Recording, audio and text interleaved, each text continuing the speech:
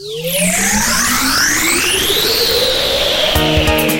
right, podcasting time. Here we go. Colin Thomas is here from Essential Maintenance, and We Will Fix It Dubai. We're in the Rove podcast studio. We're going to talk DIY. Weird that.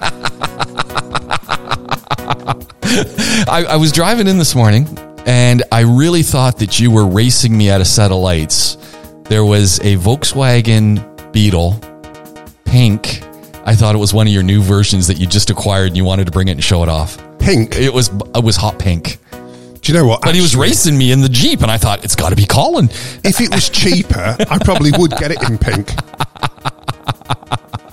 One of those things. You know, we're up to 8 now. Really? Yeah. I mean, half of them are still in the US. Oh, okay. I was wondering if they're all here. No, wait a minute. I've got 3 here. So remind people of what this is, because this is kind of cool. So this is the Beetle Banger Club, which was something that we originally planned, 3 years ago now, I think, which was the basic concept of, could we get a bunch of people to find really rubbish cars and race them around the Autodrome? Yeah, that was the idea. And it started off as, there's a series in the US called the Lemons, not Le Mans, Lemons, which is exactly that. So cars of a very small value that they race round and round for 12 hours at a time.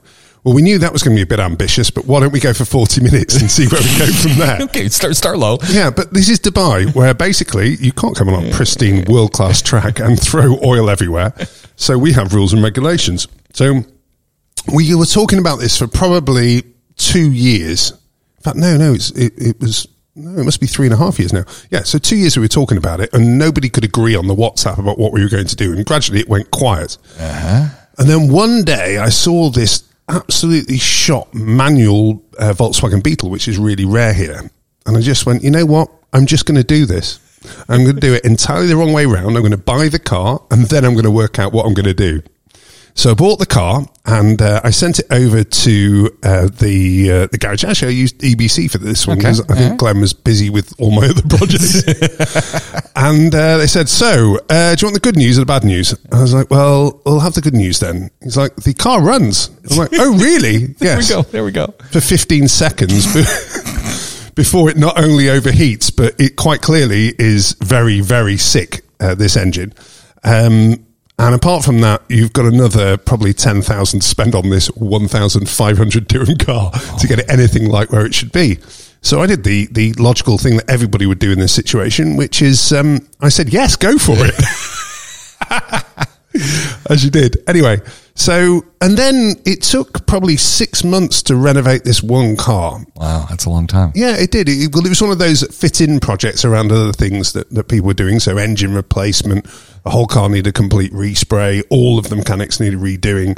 It was quite an involved activity. And then we got to the stage of, okay, well, the car's ready. So now what? What am I actually going to do with this? So then at that point, I'm like, okay, well, we kind of found out along the way that in Dubai, you can't just take any old car and put it on the racetrack and try and race it. So instead, there's the FIA, the same people that control Formula One, I have to speak to try and put a series together here. Okay. We need to have roll cages of FIA spec inside. We need fire suppression systems. We need fuel tanks. We need fuel cells, rather. We need full harnesses. We need Hans devices. You know, these are the restraints so that in an accident, you don't kill yourself. I think that was through Dale Earnhardt Jr.'s accident in IndyCar that killed him. So all of this, it's kind of got very professional along the way, but we've got a halfway house, which is track days initially, where people can come and just enjoy the cars in a safe environment. So we've been doing that now for the last probably 3 months, I guess. And it's just been incredible. And last time that we were out, which is now a month ago, blimey, we had the second car that arrived, and it just changed everything. It was just mind-blowing. So much fun, because they were so evenly matched. They're way more evenly matched than we ever imagined they would be, because my car was pretty much tuned and ready to go. Well, straight out the box, now admittedly, they're a very good garage that's got it. And and also it was the same garage that had done mine, so they did have the experience there.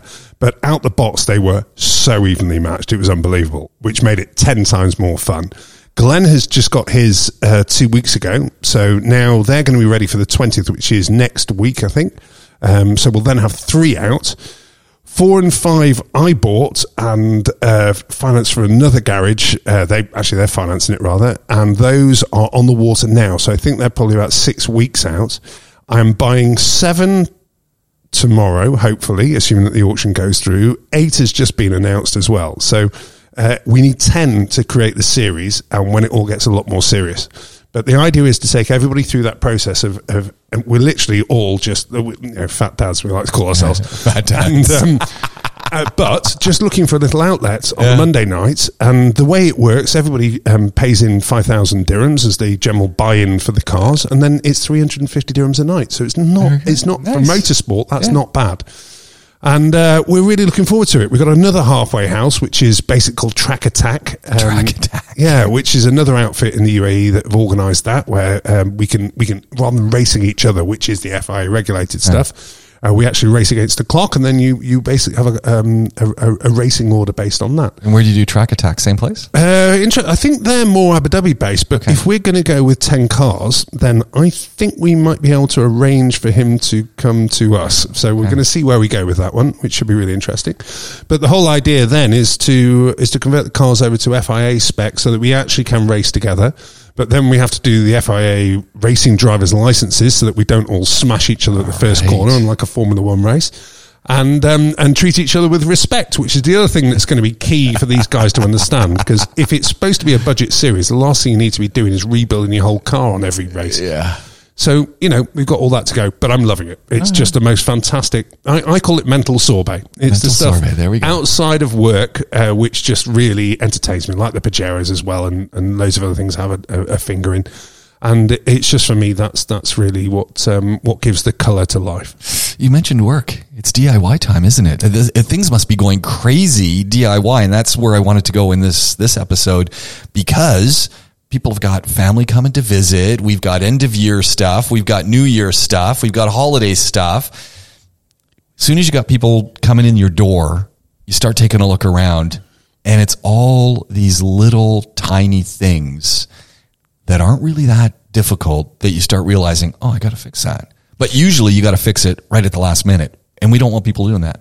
Well, that's because they kind of build up over the time, don't they? And it's one of those where, why would I get somebody in just to do that? Yeah. Why do I get somebody in just to do that? Right, I've got 20. Why do I get somebody in just to do that? So let's get it done now. And this is where the issue comes, because you're absolutely right. Now it's crazy busy for DIY. Yeah. And as a result, we're probably, 3 days booked ahead at the moment, which is a lot for us. But if you imagine, we're doing 140 to 180 jobs a day. So on the DIY side, that's probably 40. Yeah, actually, that's probably about 160 jobs ahead for DIY over that period as well. So it's great from our perspective, but we kind of need people to plan ahead somewhat for the work that they need. But a lot of it is just not really nice. A lot of people just want to beautify their homes ready for people coming rather than actual problems. So there's lots of, we're doing a lot of dishwasher installs as well. Whoa, hold on. Well, if you imagine... Dishwasher installs? Yeah. When's the worst time of the year for doing your washing up? Yeah, this time of year. Christmas Day. Yeah. So we must have done 5 in the last week. Really? Yeah. Now, that's an easy thing, though, isn't it? No, it sounds easy. Everybody thinks it's easy, which is take out my cupboard, and everybody does the same thing. Here's a picture of my cupboard. Take it out, put in a dishwasher. End of that. Do you have a water supply? Do you have a drain? Do you have power? Not above your worktop, below your worktop. Because if you don't, we've either got to drill through the worktop, which we're not doing because there's a good chance we're going to crack it and then we're liable for it. Or alternatively, you've got to take a power source from somewhere that really isn't going to look good, like going round a door from higher levels. Aren't most places today set up that there is a dedicated spot for a dishwasher? Only in properties that were constructed within kind of the last 10 to 12 years on the whole in a development. Really? Most of the others, and especially independents, Bosch is notorious for it. They didn't even think about it. Oh, no. Yeah, then you've got some fun. It's still doable. It's just it's a nasty, nasty project, to say the least, to do it. And so ballpark figure, how long does it take to install a dishwasher? If the various items are there, probably about 3 hours. And if they're not there? If they're not there, day and a half. Wow. Maybe. Wow. And that's a dirty day and a half as well. We're digging into walls. Or you've got the really nasty trunking that has to go quite a long way to be able to make it work. How do you install the drain? Like, where are you installing it over to the sink? I think so. That's the way, exactly the way that you do it. But if you remember, you're going to need gravity as well. So what you would use is the way we would do it is so from the single outlet that's going from the sink. Yeah. We then pull that out to a T-piece, then splits. Oh, you need head, because if you imagine there was a waste pump that is in a dishwasher. If you just plugged it straight into that T-piece, it would spray straight out. So you need vertical height on those to be able to get that in. Okay. So at that point, then you've got to make sure that you're balancing that out, because the sink waste is gravity fed. Right. So then it flows back. Yeah, exactly. So, and also you don't want one to flow. You don't want one to flow into the other. Yeah. So therefore there's a whole balancing out that's required there. Oh man. Power, if the power isn't there, then you've normally got to go around the end of a worktop rather than drill through it. Unless there's something clever that we can do along the way. One of the often scenarios, especially on independent villas, is if they've used standard slabs rather than custom-made worktops. Quite often, the cover strip behind it actually hides a big hole. In which case, we can get power down in there and then put that cover back. Easy. So it just depends on that one. Water supply, that's easy. Just a T-splitter straight off the supply for the taps. Yeah, you want. Speaking of water supplies, that's really cool. I'm glad people are getting dishwashers, and I really always just thought of a dishwasher as out of the truck, take off the plastic wrap, put it in, hook up, get out of there. Actually, a word of warning on that. When there are suppliers that do that, and that's quite a standard thing in Dubai, where they'll hook it up for you. Yeah. However, most of the people who hook it up have no idea what an earth is for. Oh no! You won't notice that until probably about a year and a half along the way, where there's a good chance that you're going to end up with an earth leakage. At that time... But isn't it attached in the plug socket? Isn't the... Oh, it's all there. Okay. Yeah, it's all there, and it's all in the cabling. But the guys literally will cut it off rather than connect it. Okay. So you've just got a live and a neutral. Oh, nice. What this practically means for a family is, if at some point there is any kind of issue with that dishwasher, which is frequent, that's a normal thing that would happen over the year, that unit becomes live. When your kids are touching it, they will get an electric shock. Oh, man. Yeah, exactly. So it's a major, major issue. And one that a customer would never understand, and they couldn't even see with the direct connections that most of these units are done with. So you almost have to have someone who's supervising, literally a supervisor who's watching, don't cut that off. Make sure you...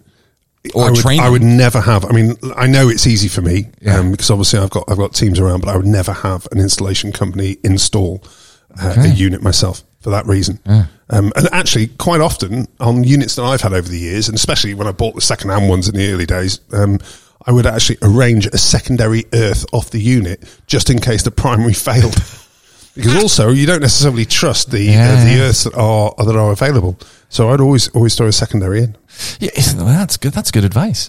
Yeah. You know, another one that I've noticed recently, I've been, you go and visit people. I've noticed banisters are loose. Yeah, weird one, that, isn't it? And so, you're walking around and you're coming down and you notice it shakes a little bit. And then I'm kind of looking to see, how's this thing affixed? Okay, so how it's often affixed, which is the reason that it's loose, is all they use a gypsum screw. Not into anything. Not into anything. Let's not get crazy here. So they just throw a gypsum screw straight in. And the way they do it is they drill a much smaller hole than required in concrete and then just screw it. Okay? Which is insane. No plugs, no nothing. So that's where it goes wrong. Now, the actual... Oh, and also, of course, they're not going to use all of the fixing locations because that takes more time to drill. So they just do one or two and... Yeah, exactly. And it's not as though it's safety, a banister, is it? Oh, man. It's just... That's a shocker. That's a real shocker. Luckily... The places that I've lived in, actually, I haven't had that problem. Okay. But it's a standard thing. I go proper orangutan on the banisters when I'm walking in somewhere because for me that's a given that they're going to be dodgy. But so far, actually, I haven't had one. I've got another one I noticed where it wasn't on the wall, but it was a freestander sort of guarding so you don't fall down the stairs. And at the very bottom, there's a nice big square post, and it shakes. And I was looking at it to say, well, how's this thing affixed? And near as I can see, one bolt, one big lag bolt that who knows how that thing is actually... Genius. Yeah. I mean, it's a no-brainer that if you're going to go for that post, the post design, then the fixings need to be a minimum of 2 on a diagonal and quite separated from each other. Otherwise, you've got no base to be able to work from. And when the fixings are in there, that needs to be something like an M6 expansion bolt, an absolute minimum. Ideally, M8, M10. The bigger they are, the more force they can take. Because in effect, you've just created a lever. That's exactly what it is. And if the location where somebody's going to push that is right on the top, which is the highest point from the lever that you possibly could do. So therefore, if you're going to do that, you need to seriously over-engineer it. It's an absolute I just don't get why they're not doing this when they're installing it. Like, it's only one other anchor to put in. Yes. I just don't get it. Yeah. Hey, listen, there's one other question that you ask me every week that you haven't asked me this week. Which one's that? Oh, the shed. There we go. Ed? Well, no, I haven't finished it. I've done more. You brought it up. I know. I've done more. I've done more. Like the last, and it's funny because everyone knows that the podcasts don't come up instantly. So I end up listening to older podcasts as I'm getting ready, and as we put up the video, because the video and the audio tend to be out of sync. I'm working on that on the YouTube to keep it in sync because it's just way too confusing for me. I wonder whether I can do one of those mouth movements. Hello, just to throw you off. The last one that I put up, we were talking. We were at the last mile. I called it the last mile. No. If you remember, what I actually said there was, I've got about 4 hours more work to do. Yeah, 4 hours. That was it. Yeah, I know. But the thing is, if you are how many hours a family man, now? 3. 3 hours. If you are a family man, you never get a 4-hour slot. Hold on, but you're semi-retired. I'm not anymore. Oh. Tell you what, I'm about as full time as it gets these days. However, as it goes, what I've now managed to get to, and you run a maintenance company. I know. DIY. Well, I know. If people would stop booking us, I'd have some time for the maintenance teams. But we're absolutely at our eyeballs. So you got 3 hours left. What did you get done? So I managed to trim off both sides of the felt. Oh, okay. I managed to nail the felt in. So we had the roofing felt that was cut at an awkward length. Yes, by the father-in-law. So I've solved that now. Did you put another layer on? No, that's still to come. That's the final bit that I need to do along with the physical trim pieces. But I've cut it down. What I actually did in the end was I used. It's a little bit bodgy. But just a little bit. What I did was I used, so I basically had from the lower level, because it's a 4-section roof, and it's one side where I have the problem, and it's the juncture between the lower part of the roof and the higher part of the roof. That ideally you'd have had the higher one that overlapped, so that way when the rain came, it rolled down onto the lower one. But my father-in-law cut the top section flush. So what I did was I reversed engineered it. So I over allowed on the lower section so that I can actually cover the area that he cut off short. And then what I did was I've siliconed the inside of that joint. Yeah. So that then when I overlaid it, I got a waterproof seal because I then nailed it with galvanized nails as I went. So that way I've got that as the first line of defense. That's where I'm up to now. Now the second line of defense. Hold on. You nailed it. Could you have stapled it? I could have done had I got a staple gun that would do that. But in effect, to do that, I would have needed an air compressor, which I've got, but just not at home. And carrying that thing is an absolute pig. And a staple gun, which I would have had to borrow from another friend who he's got. But again, going round to his house, actually trying to get out of there sober is difficult. So in the end, I took this option because I had the nails there and available, James. You got these from the UK, or are these Dragon Mart specials? No, these aren't. These were Ace, actually. Ace, yeah. Suki. I gotta say something about Ace. Just pause talking about the roofing felt. I was in Ace the other day. Which one? Festival City. Yeah, cool. And the proper Ace. I noticed that they actually had bins of hardware as opposed to just the little sachets. They're all doing that now, and which is brilliant. I said, finally. Yeah, absolutely. And they're not even expensive. The small plastic bags, $9, medium 19, large 39, I think. Yeah. That's a bargain for what they're offering. Yeah. Well, the difference is absolutely amazing. So definitely that's a real step forward, and they've got really good hardware bits that are there for you to fill those in. Look, you pay a premium, so everyone knows that if you're going to Ace, there's a premium, but it can be very convenient. But the premium on that, actually, because you're able to mix and match, right, is actually, I don't think that is a premium. I think that's an absolute bargain. I really do. Yeah, so good step forward. Okay, back to the roofing felt. Okay, so galvanized nails. So galv nails have gone in, so that's all been done, and I kind of tidied up the other side at the same time. And then at that point, I got called in for. I know. Kids showers. Do the kids showers. Yeah, okay. Mind you, bless her, she brought me out a beer, which was fantastic. All right. Yeah. But because it's out the front of the property, she's clever at times. I've got this craft beer, and I swear, it looks just like lemonade on the packing outside. Right, yeah. So I can happily drink this outside and get away with it. So yes, it was quite an enjoyable hour. But the next stage is going to be if I now There's 3 hours left. There's 3 hours left. It's all of the trim pieces, which are all a wooden L section that's going on. But again, what I'm planning to do now is to actually use more silicone actually in the inside of the L to help that seal as I go, and then I'm going to nail it. And bizarrely enough, I managed to get the nails from Ace as well. Really? So zinc nails. So hopefully they've got some resistance against water in them. So they're not Galv, which would have been nice, but a Galv I'd have to get from the UK. That's galvanized, by the way, people. And that would have been a pain in the neck. So I decided to accept zinc and go with that. So yeah, should be all right. Yeah, okay. Fingers crossed. So 3 hours. That's it. 3 hours. Any chance it's going to be finished in the next month? No. Absolutely. Then what we got to talk about? Come on, James. Well, you'll have a new project, don't? Yeah, it's true. I need to work out what the new project is because that double bed, it's proving difficult to find the frame. I told you we've got... You're buying a bed. Yeah, we are, but it needs to be huge. Yeah. For the simple reason that with dogs and various other things, there's... I thought you would have had it by now. Oh, nowhere near. No. You go to Intercoil and talk to the folks over there? Now, that's logical, James, but we're not doing it that way. What we are going to do is try and work out... See, I think that the mattress is the easy bit, and we don't want it's divan, isn't it, where you have like the box underneath. Don't really want that. All right. So we want a frame as such, and a wooden frame at that. And from what I can work out, the only way of getting the kind of sizes that we need is custom build. The pergola guy, he can help you. No, he was aluminium. What are you on about? I thought they did wood as well. No, I've got Jamaica carpentry, which could do. But again, if they gave me any change out of 7,000 for the frame, I'd be very surprised. And then when you're spending 7,000 on the frame, and it's going to be a Super King plus, I'm hoping it's going to be around 220 width. So once you've done that, you're in for quite a wedge. And this bed's lasted us 13 years, so we haven't done too badly with it. Good. Yeah, but and why are you replacing it? Why do you need to get rid of it? Well, because this is a 180, which is a standard king width, and now we have both Rollo and Paddington that have their own amazingly comfortable beds. They even had a bed in our bedroom because they cried so much downstairs that we gave in. Stupid people that we are.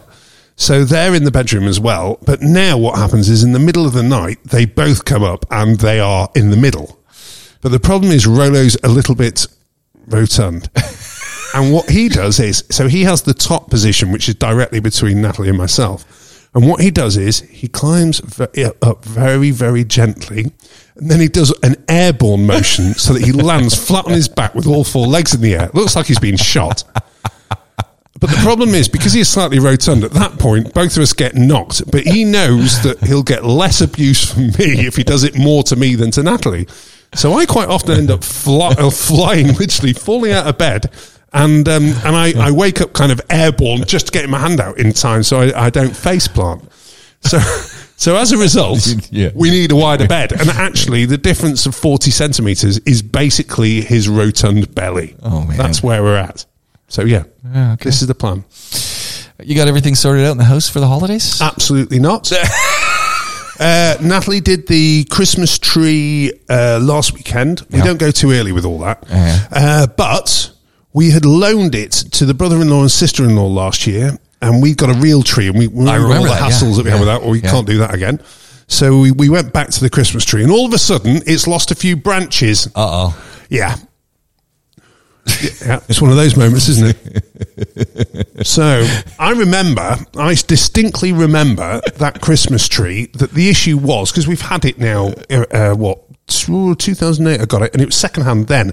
I bought it from a florist in Motor City, Contempo. Okay. It was their one that they'd used for a year. So we're talking 2007 here, but it's an absolutely top end. It looks incredible when it's up. Yeah. But we're getting to the stage where the plastic's going a little bit brittle. So it had lost a couple of the mounting points for all the branches. Yeah. So I was a few branches up year before last. I am now 2 branches down this year. Yeah, I'm not suggesting that anything went on last year with my brother-in-law and sister-in-law. However, things are different now, but luckily it'll spread out quite nicely and away we go. But we think we've got 2 years with this max, and then we're going to have to find a new variant. Oh, yeah. Which would be a shame because it's been brilliant, that Christmas tree. But we've done nothing apart from the Christmas tree so far. Any plans? Oh, actually, no. We had a big Christmas lunch with said brother-in-law and sister-in-law at their house. And what are they doing for trees and stuff? They got a new one from Ace. Actually, they wanted our tree again, and we told them where to shove it. So they went to Ace in the end, and actually it wasn't a cheap tree. It was about like $1,200, and it looks great. Okay. I've got to say, but I think if you're going to make a purchase that's for a long period, for a decade or more, then really you should kind of go for it. Get the great tree. So yeah, I'm going to work hard at that in a couple of years' time. What are the plans for the decorations in the house? This is way above my pay grade, James. Because I'm sure Natalie's got ideas. I know last year you had lights on the banisters. Yeah. So those are now actually on the Christmas tree. So we're lacking in lights. We've only got 6 other sets that she could potentially use, which obviously none of them will be right. So I'm looking forward to a trip off to get more of those. That's guaranteed. We've got, I'm going to get told, and as you know, I have the 2-hour rule is in place in our house, which is... No, I didn't know the 2-hour rule. What's the 2-hour rule? Don't tell them anything until I need it within 2 hours. Okay. Yeah. So tomorrow morning, I know, because actually I do have still Wednesdays and Thursdays off. I know that tomorrow morning at approximately 7:45, once I've done the dog walk, I will be given the next 2 hours worth of work, which I'm presuming is going to be that, from what I can work out. Turns out it was our wedding anniversary. Day before yesterday. Congratulations. Thank you. My dad reminded us yesterday. Neither of you remembered. Great husband I am, aren't I? Yeah, no, neither of us remembered. Because we had 2, you see. So it kind of, it's one of those that, it got a bit delayed. But now we've got the dogs, and also Natalie has arranged for my wonderful mother-in-law, she genuinely is wonderful actually, to come and look after the dogs today. We can't exactly go out tomorrow now and go, you know what? Don't mind any chance you can come over yet again to look after the dogs. So I think we're going to try and find somewhere that we can take the dogs, which we did last week. And it actually went remarkably well. Where'd you go? We went to the polo club, and the dogs were really well behaved, which was quite something. The Al Habtoor Polo Club? Or? No, the proper one, the Ranches one. The Ranches. Well, there's the Ranches, and then there's the other one that's got the micro hotel, the mini hotel by Warsaw. There's that one too. Micro hotel? Desert Palm. Is that a micro hotel? What makes that a micro hotel? I don't know. I just call it smaller rooms. We're going to charge you more because I think it's adult only at the Desert Palm. Is it? It didn't used to be. There was Rare, the restaurant there that was great. Yeah. Haven't been there in a long time. Mm-hmm. But anyway, so tomorrow we're going to try, I might try the duck hook, because apparently you can take the dogs outside there. Really? We'll see where we go. But again, that's going to be one of those things that I'm you can take about. The dogs to the Point as well. That's a really good idea, yes. What's that place called? I want to say La Mer, but it's not that, is it? It is Vista Mare. Vista Mare, yeah. That's it, yeah. So that's another possibility. So we'll see where we go, but we need to celebrate something, without a doubt. We just need to work out what the subject is. Now, I remember last year you had the old power bars running a few sets of lights. Correct. I was reading about power bars. Yeah, dangerous. Yeah. And you know what you're doing with them. The number of people who are running cords under carpets, which I never actually clued into until I was reading some literature out of the UK, and they're saying so many people do this. Yes. Not thinking about it. Okay, so this is the traditional Joe Public's view on power bars, which we call extension cords. So I think I call them extension cords too. Oh, do you? Yeah. I might call them power bars now because I prefer to sound that. That sounds more. I think of an extension cord as one little socket at the end, and a power bar having 5 or 6. Yes, exactly. Yeah. So the general perception is you've converted 1 into 6 and away we go, isn't it? Yeah. Now, what people don't realise is because of the singular location, the 13 amp plug that you normally would have on an extension bar, and the fact that each of the plugs that you could plug into that extension bar also is rated at 13 amps. You have the ability to overload it by 600% if you've got 6 locations. Okay. Now, the other thing is at Christmas, what tends to happen is there is a lot going on in terms of what you need to plug in and the amount of power that you need to use. Right. So the issue tends to come when you need more power and you don't really know about the output of power that various things have. Who looks at that stuff? I do. Of course you do. Actually, these days, I can pretty much rough it out quite quickly, which is much easier.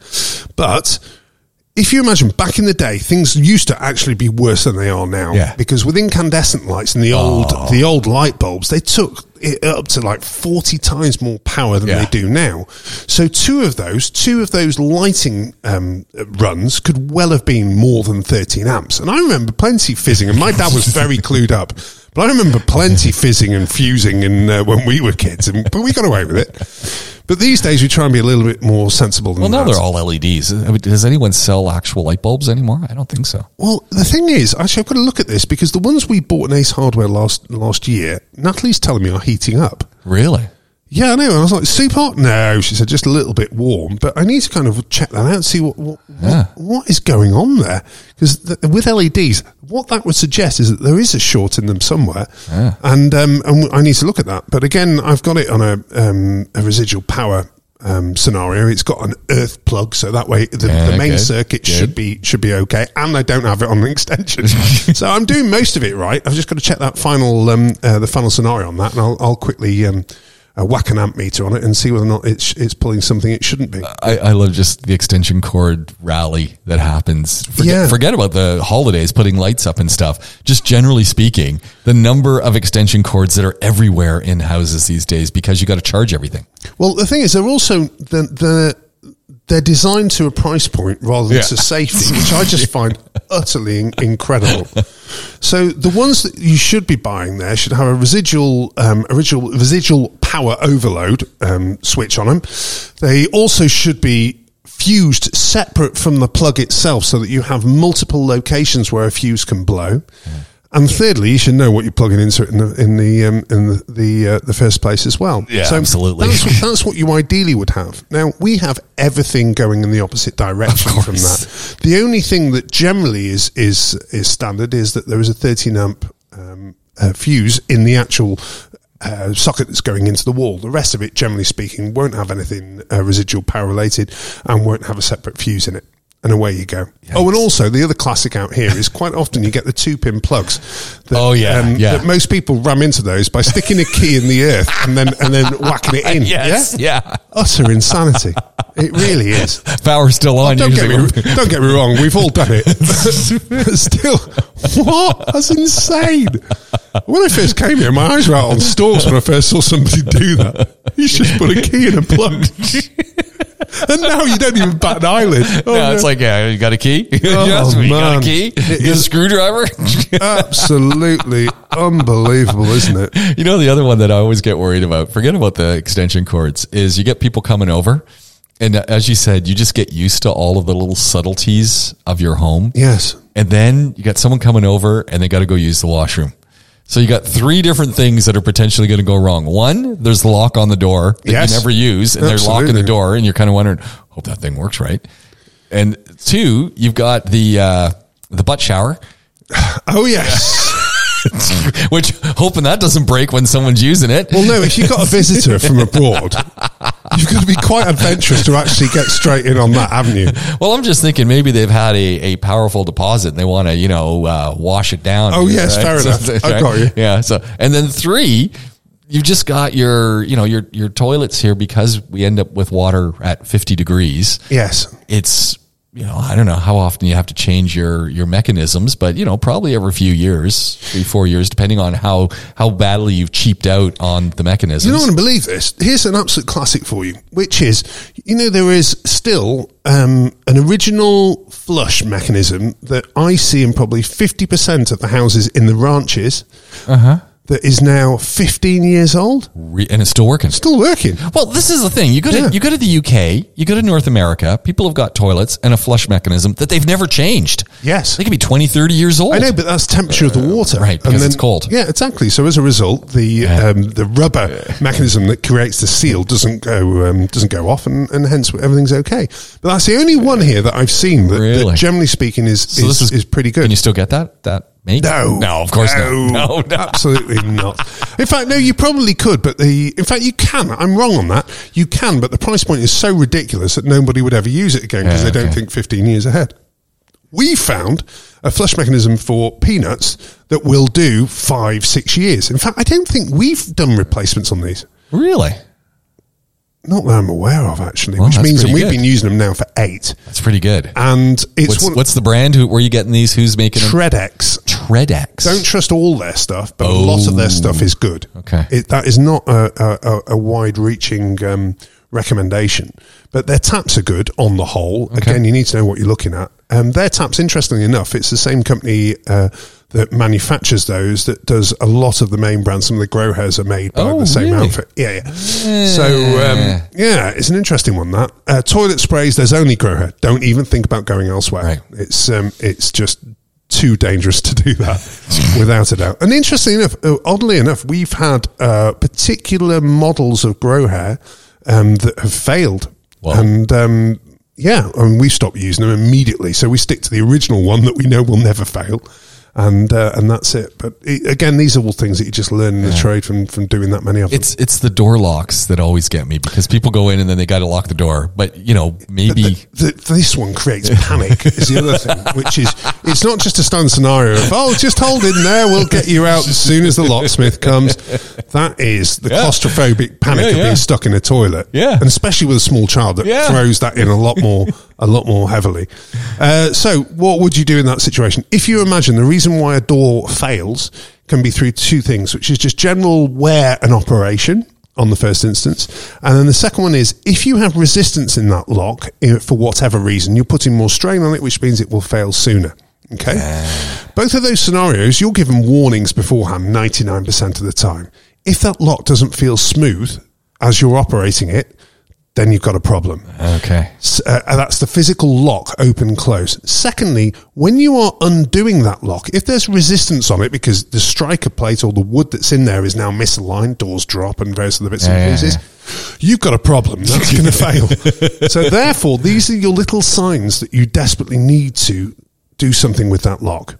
Yeah. Okay. Now, what do you do with that lock? Well, the actual scenario, as always, is the graphite spray that I've got and various other people haven't. But is Ace not selling the graphite spray? No, I don't think they do. Why not? Like you're pimping this stuff. Yeah, I love it. Absolutely love it. Well, the thing is, it is a little bit messy because unlike WD-40, a WD-40 is clear. Yeah. Whereas graphite isn't. It has that graphite look of it, so it looks grey. Yeah. So, and the reason for that is quite simple, which is when it has graphite in it, it stays within the lock and its mechanism where it's supposed to be. And when it's totally clear, like the WD-40, it's a much lighter oil that doesn't stay where it should do. So it'll last for a while, but it doesn't last in the same way. So there is reason for that, but it does take a little bit of knowledge of application to be able to make it work effectively. So you need your spray. So basically, you need to test your locks every once in a while, especially if you're in my place where we don't ever lock the washroom doors until someone comes and then they hear the lock going, you're going, oh. Yeah. I hope that thing's going to work. Well, that scenario where you don't normally use the locks, but then you've got that, it makes sense to then go down the graphite spray route. But the problem with the scenario is if you put the graphite spray in and then at that point, the way I would do it actually is a double application. So I'd be there with graphite spray in one hand. I would then have a tissue in the other so that I can do the clear up immediately before it all kicks off. I would then be operating the lock backwards and forwards at the speed of light, trying to get it to get inside the neck. Yeah. And then at that point, I would probably try a second time if it still doesn't feel right. If at the end of that second time, I can't get that lock feeling exactly right, I get it replaced. There we go. That's the time when you actually need it replaced. So, and if you leave it, you know it will break on you, and then you're in deep trouble. And it's only going to go at the worst time. Yeah, absolutely. And at that point, it's a phone call to Hamza as always. Yeah. Lock and key issues, people. And he comes right away. I mean, I love Hamza. I've used him quite a bit. Do you know, he's one of the first people that we worked with in 2008. And he has, actually, that's not true. I had one customer that got back to us and was really bad about Hamza. Not unhappy with Hamza. Anyway, I then looked over their record with us and saw what the issues with us and immediately hit the blocked details on him because Hamza, there's no way. Nobody ever has a bad experience with Hamza. He's just brilliant. The best locksmith. And you know what? He is actually the reason why we decided never to go into locks because he's that good at what he does. Yeah. That why would I want to compete with Hamza? I much prefer to hand over all of our key and lock work over to him. Knowing that he'll do a phenomenal job, and that's what he does. Like that's all he does is locks and doors. And you know what? He's 24/7, 365 himself. Yeah. So he came round our office a couple of weeks ago, and I was like, "Oh, Hamza, you look tired." He's like, "Yes, I've been up for all of the last 48 hours, apart from sleeping in the van." And he'd been that busy. He just goes constantly, which is unbelievable. But he's such a good guy. So look him up, Hamza. Lock and key issues. There we go. You know what? I'm going to put his contact details in the description. Oh, fantastic! Here yes, please do. Why not? Because as I said, I've had great use with him.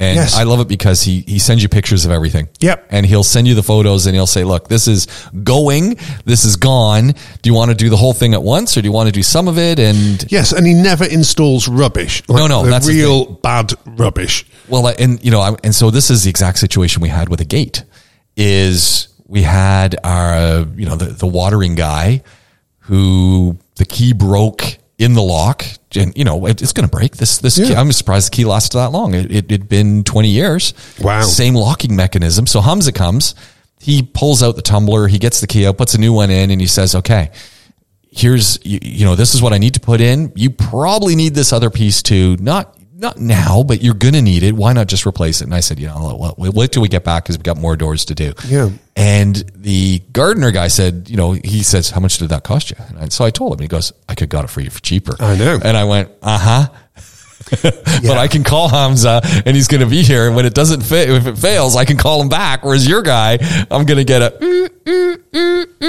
And also, if it's exterior as well, what they'll be getting is a mild steel. Now, Hamza won't even probably mention to you that the grade that he's got is designed for exterior and therefore costs more. Oh, it totally looked different. I mean, but to the general public and as a customer, they think, oh, he's more expensive than the other guy. He's not. He's provided a totally different service. Yeah. And therefore, thanks to Hamza, you are not going to get locked out in 6 months. And literally, all it takes is one rainstorm when you're using an interior lock externally, and it's gone. It's done. Yeah. And that's the frustration. It really is. I totally get all that. I was looking at some stuff about screens again, and did you see that? Did you see that thing? Patching a screen, James. Did you see it? Did you see it? Come on.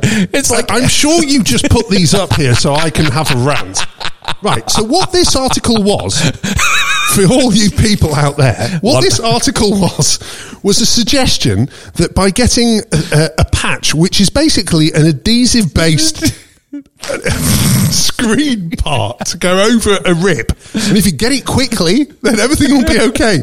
No, it won't. You look absolutely horrific. What are you talking about?